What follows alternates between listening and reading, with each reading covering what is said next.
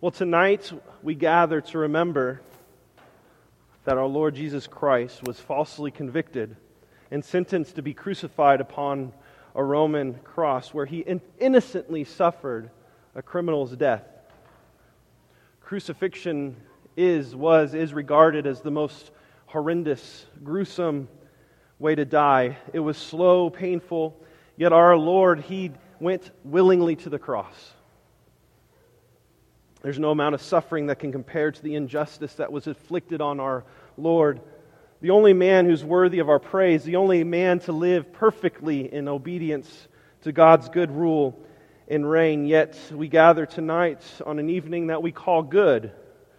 And we call good this evening because God made what man intended for evil, He made good. You see, Jesus died for sins of His people once and for all, the righteous for the unrighteous, so that we might be reconciled to God. And for sinners, friends, this is very good news. Tonight, I'm going to be briefly preaching from Galations chapter 3. So if you have a Bible, go ahead and grab it, open to Galatians chapter 3, verses 10 through 14. And when you're there, I'm going to invite you to stand for the reading of God's Word.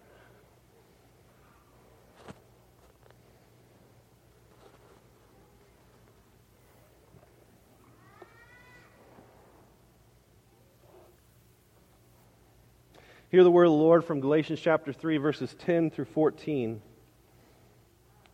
It says, "For all who rely on the works of the law are under a curse, because it is written, 'Everyone who does not do everything written in the book of the law is cursed.' Now it is clear that no one is justified before God by the law, because the righteous will live by faith. But the law is not based on faith. Instead, the one who does these things will live by them. Christ redeemed us from the curse of the law by becoming a curse for us, because it is written, 'Cursed is everyone who is hung on a tree.' The purpose was that the blessing of Abraham would come to the Gentiles by Christ Jesus, so that we could receive the promised Spirit through faith." This is the word of the Lord. Let's pray. God, we thank You for Your word. I ask, God, that You would soften our hearts to a greater understanding of who You are, and specifically what it is You accomplished on the cross. God, we ask that You would lead us to greater faith, that You would lead us to a place in which, if there's areas in our life that we need to repent, or whether those folks are here tonight that don't know You, would You give them the gift of faith that they might know You and love You and follow You. I pray, Lord, that the words of my mouth, the meditations of my heart would be pleasing and acceptable in Your sight. God, You are our rock and our Redeemer. We love You and we give You all the glory. In Jesus' name we pray. Amen. You may be seated.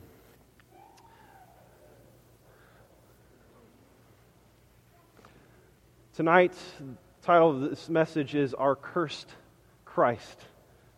And my goal this evening is to answer one simple question, but profound question, and it's, what did Jesus do on the cross? The cross was an instrument of execution, much like the modern electric chair, yet this instrument of execution has become a universal symbol for Christianity. Many decorate their homes with crosses. We adorn our necks with crosses as jewelry. Why? Why do we gather on a Friday night in addition to Easter Sunday? Why do we gather as Christians and sing songs about fountains that are filled with blood and bloody crosses? Why do we eat bread that symbolizes a man's broken body? Why do we drink juice that symbolizes our Savior's blood in which He poured out on the cross? What was it that Jesus did on the cross all those years ago that resulted in such a profound and lasting impact? There have been several different answers to this question over the years. Some have looked to the cross as an example of religious dedication. They say that Jesus' death is the supreme example and the perfect illustration and realization of what God requires from each of us to obey Christ's teachings. In other words, there's this saying that as we follow Jesus, the cross teaches us how to be principled in our dedication to God. That's one view. Others have answered over the years this question by saying that Jesus' death on the cross served as an inspiration for how we are to love and how we are to be kind to others. To know how to love, we are to look to the cross. In other words, they would say Jesus' death was a powerful testimony of how much God loves us and how we are to love others with the same intensity that Christ loved that led Him to the cross. In other words, the cross, they would say, is sentimental. It points to God's unconditional love. And then there's others that have answered this question by saying that Jesus was proving to us that He can relate to our pain. The cross shows that suffering is sacred, and when we suffered, we should do so courageously as Jesus did when He went to the cross. And finally, others, they have simply looked to the cross with pity, and they saw Jesus as a good man and a young man, a man who didn't deserve necessarily to die, and they feel sad and sentimental, and they look to Jesus as a martyr, a wonderful martyr. But friends, these answers do not give us the reason for which Jesus died on the cross, and they definitely do not answer what Jesus accomplished on the cross. They don't sufficiently explain. Was He simply showing us how to live? Was He simply showing us how to love? Was His death simply a powerful testimony to us? Was His death a beautiful inspiration to us? Well, I don't believe these sentiments fully answer the question. They don't fully explain what Jesus accomplished. And so we look to our text, and we see here that Paul he answers this question, what did Jesus do on the cross? And he provides an answer, but before he does, he first explains to us why He did what He did. Before the what, he explains the why. So look back at verse 10. He says, "For all who rely on the works of the law are under a curse. Because it is written, everyone who does not do everything written in the book of the law is cursed." Well, we have to understand first, what are the works of the law? We have to think back to when God gave commandments and requirements through Moses. God gave His people moral laws, such as the Ten Commandments, in which there were ceremonial laws that specified how we are to worship and how they were to sacrifice and what sacrifices to make and what foods they were to eat and not eat, what festivals they were to celebrate and further and more. And then He gave them civil laws that outlined procedures and what to do when there was a crime committed, how to punish a murderer or a thief, or what to do when someone commits adultery. And so collectively, these commandments and moral and civil laws collectively make what is called the law.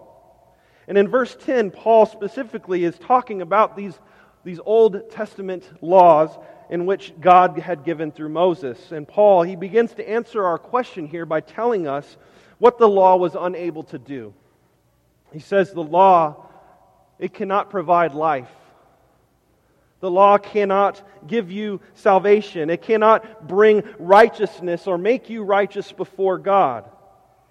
But the thing is, the law was never meant to do any of those things.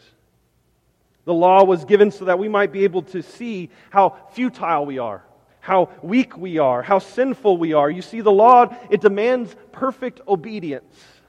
And God gave the law so that we might see how sinful to the core we are and how desperately we need a Savior. Ultimately, the law, it exposes our sin.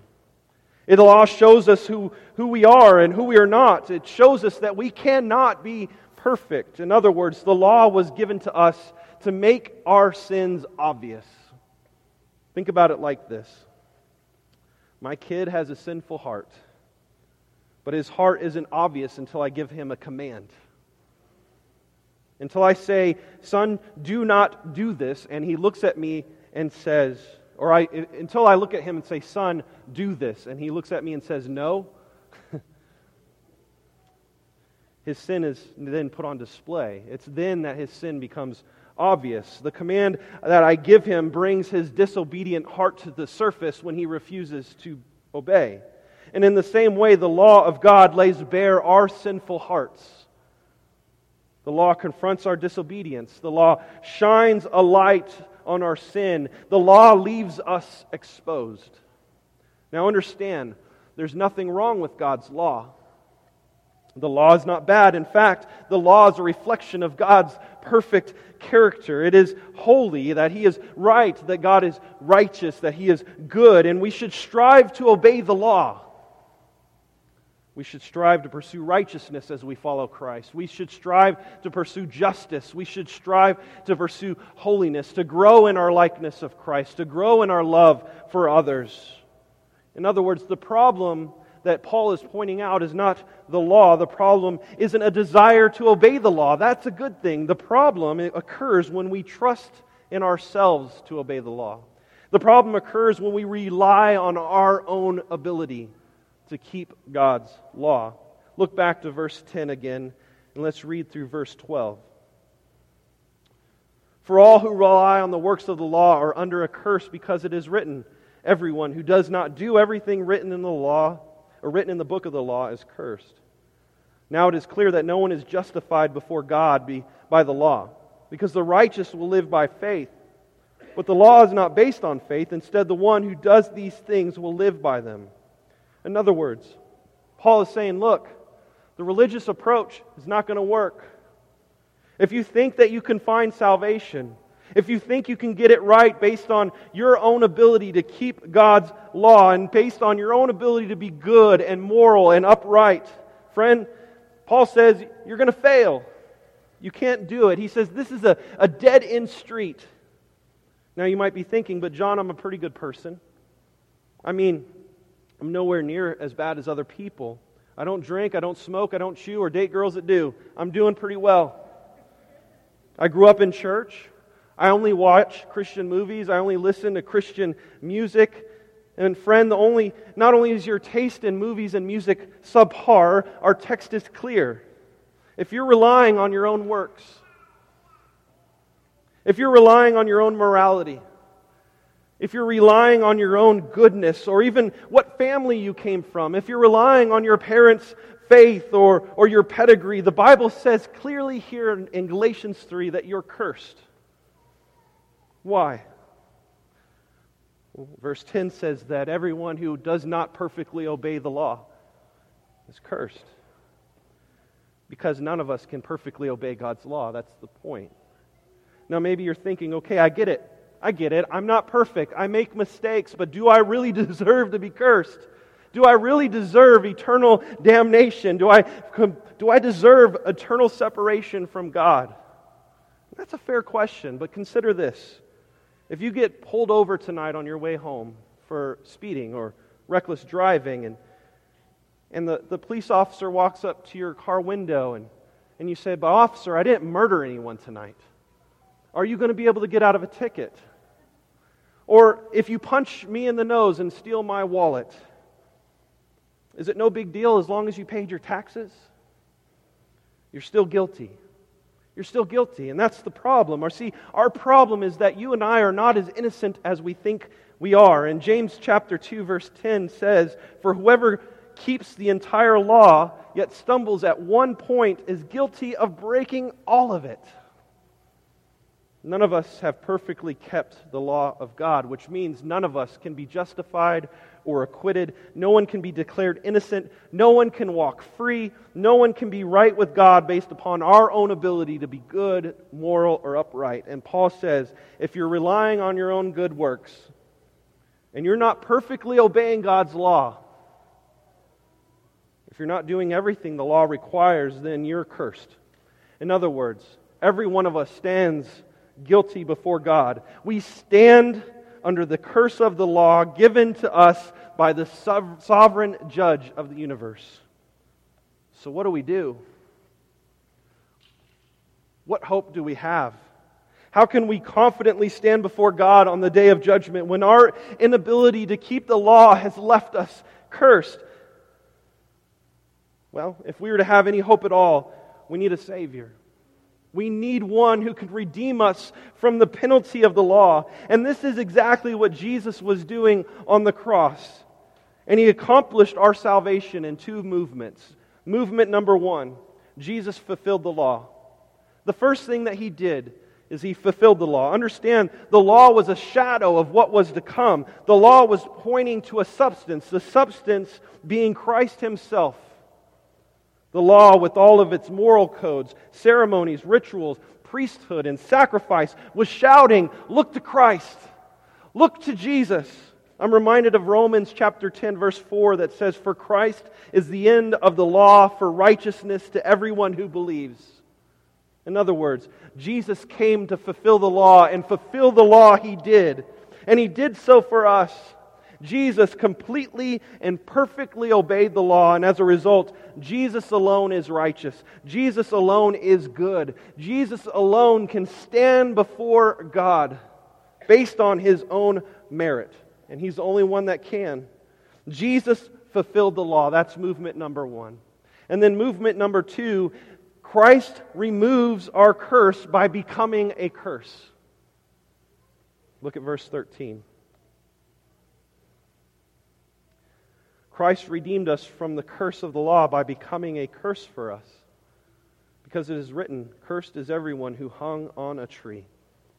Paul's quoting an Old Testament law for the execution of a criminal found in Deuteronomy chapter 21. I'm going to read you 2 verses that describe this law. It says, "If anyone is found guilty of an offense deserving the death penalty and is executed, and you hang his body on a tree, you're not to leave his corpse on the tree overnight, but are to bury him that day. For anyone hung on a tree is under God's curse. You must not defile the land the Lord your God has given you as an inheritance." See, the point of hanging the criminal on the tree was to expose his crime, to publicly humiliate this criminal. The criminal, as he was lifted up on the tree, it demonstrated to everyone who saw that this man is under God's curse. And it makes sense when we talk about a criminal being cursed, but it feels kind of off and unsettling to the stomach to apply this to our Lord Jesus, doesn't it? But in the same way, Jesus hung on a tree, a wooded cross, just like a condemned criminal. Imagine with me for a moment just how offensive Christianity was to the Jewish people, and still is, because at the very heart of our message is a man who hung on a tree, a man who was so cursed by God that He was crucified. How in the world can you have a cursed Christ, a cursed Messiah? But when you read the writings of the apostles in the New Testament, rather than concealing this fact, the apostles drew attention to it. They were pointing everyone to this reality. Consider how Peter preached in Acts chapter 5 to the Jewish leaders in Jerusalem, saying, "The God of our fathers raised Jesus, whom you killed by hanging Him on a tree." Peter uses this same language, this same word in his letter in 1 Peter chapter 2, and he says, "He Himself bore our sins in His body on the tree." Or again, when Paul, he spoke in the synagogue in Antioch in Acts chapter 13, and he described how Jesus was taken down off of a tree. It seems in every opportunity that the apostles had when they were pointing to Jesus and preaching Christ, they went out of their way to point to the fact that our Messiah had been executed on a tree. And they also, at the same time, claimed that Jesus was the Messiah. He is the Christ. As you can imagine, the Jews saw Christianity and our message of a cursed Messiah on a cursed cross as absolute blasphemy. They couldn't understand how we could believe this message, that Jesus is Lord, yet He was also executed as a criminal on a tree. They would say that Jesus is not Lord, rather He is accursed. But consider, what does it mean to be cursed? I think it's helpful to have a definition of this, and I think the best way to define what it means to be cursed is to consider what it means to be blessed. In Numbers chapter 6, verse 24 through 26, there's a famous benediction. And it says, "May the Lord bless you and protect you. May the Lord make His face shine on you and be gracious to you. May the Lord look with favor on you and give you peace." And so to be cursed is to have the exact opposite of this benediction. It is to have the Lord forsake you, that the Lord makes His face frown upon you, that the Lord is angry with you, that the Lord would turn His back on you and give you wrath. And this is exactly what it means to be under the curse of God because of your sin. And this is exactly what Jesus became for us. You see, when Christ took our sins upon Himself, He became accursed. He was forsaken by God, who then poured His wrath upon His one and only Son for our sin. And not for His sin, He had no sin, but for ours. In a fortunate exchange, the curse we deserve was legally transferred to Christ on the cross. And the righteousness of Christ, His perfect life, His perfect ability to keep God's law, was transferred to us. So what is ours became His, and what is His became ours. His death was a substitution. Jesus bore our penalty, and He faced the just wrath of God that should have been ours. And He gifted us His perfect life. And now when God looks at you, He doesn't see your mess. If you are in Christ Jesus, He sees the perfect righteousness of His Son. And you can stand confidently before Him. That's what 2 Corinthians 5:21 says. That He made Him, the one who did not know sin, to be sin for us, so that we might become the righteousness of God. And this was Christ's experience on the cross. This was always the plan. This has been the plan. This was the plan of redemption, was carried out. And understand that this plan of redemption was carried out in complete unison of God, the Father, the Son, and the Holy Spirit. On that old cursed cross, we see the wrath of God against the sin of humanity. Yet on that same cursed cross, we see the power of divine grace as God endured God's own curse to save us from our sin. God endured God's own curse to save us. Consider what we read just moments ago in Isaiah 53, verses 5 through 6, says that He was pierced because of our rebellion, crushed because of our iniquities. Punishment for our peace was on Him, and we were healed by His wounds. We all went astray like sheep. We all have turned to our own way, and the Lord has punished Him for the iniquity of us all. The love of Christ is amazing. He was crucified to remove the curse. And now, since we are no longer subject to the death penalty of the law, we can receive the promise of the gospel. So look back at verse 14 of Galations 3, and we'll finish our text here. The purpose was that the blessing of Abraham would come to the Gentiles by Christ Jesus, so that we could receive the promised Spirit through faith. In other words, all of God's blessings come by grace through faith in the crucified Christ. It is through our cursed Christ that the nations, not just one group of people, but the nations receive forgiveness for their sins. It is through our cursed Christ that we are accepted by God's justifying grace. It is through our cursed Christ that we receive the promised Holy Spirit. Brothers and sisters, this is what happened on the cross. God acted in Christ to save us from the curse. And the only way that we can be right with God is by grace through faith in Christ Jesus. Friends, works do not work. Don't trust in your own obedience. Don't trust in your good intentions. Don't trust in your religious pedigree. Don't even trust in your trusting. Just trust in the cursed Christ who hung on the tree so that you and I could be set free from the curse we so justly deserve. Let's pray. God, we thank You for what You accomplished for us. Lord, we recognize tonight, somberly yet hopeful, what You accomplished. We thank You for that for all who call upon Your name and believe in our heart that You lived and died and rose from the grave are saved. Lord, as we move in a time of response, I pray, Lord, that You would soften our hearts so that we might see how it is that we shall respond, whether it's through faith in You for the first time, whether it's through repentance of sin or pursuing peace with others. I pray, Lord, that You'd make that clear to us now as we prepare to take the Lord's Supper together tonight. God, we thank You for what You are doing in us and through us, and in and through Mission Church. Lord, we give You all the glory. In Jesus' name we pray. Amen.